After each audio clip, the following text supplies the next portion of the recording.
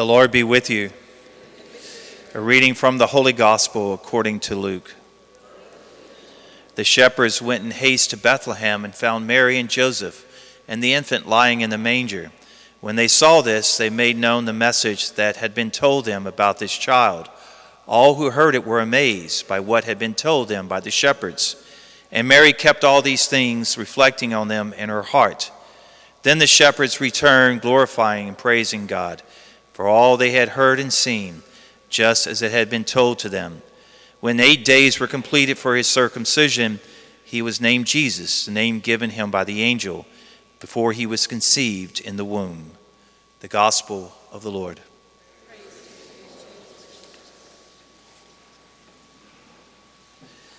Today's solemnity, Mary, the most holy Mother of God, stresses the fact that Jesus was not only God, but he is a human being. Listen to St. Paul's letter to the Galatians. God sent his Son, born of a woman, born under the law, to ransom those under the law. God's Son, the second person of the Trinity, was born under a woman, Mary. He assumed a human nature from Mary, his mother. That means Jesus is one person with two natures.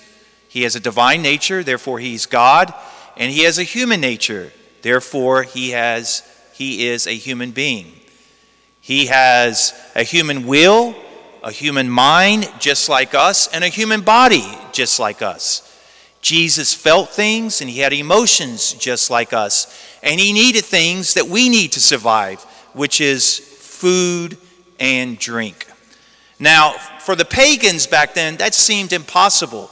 Why would God take on the messiness of human flesh? Why would this God do it? He is the universal God. He is the truth, the good, and the beautiful.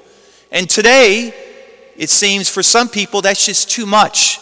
God would never, ever assume our human nature. But that's what Christmas is all about. God saw this world and said, you know what?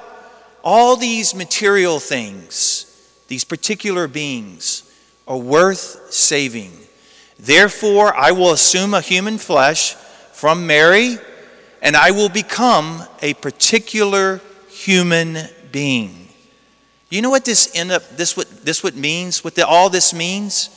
That one day, you see this building, you see the trees outside, the beautiful world, us, all particular human beings.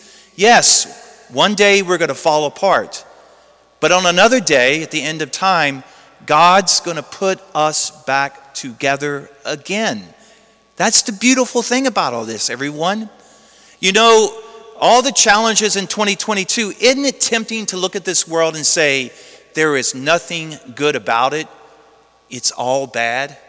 But you know what the Christmas message tells us? That we need to look at reality in a different way. We need to see the good in every human person and in every material thing, despite their wretchedness and despite their brokenness. Why? Because one day,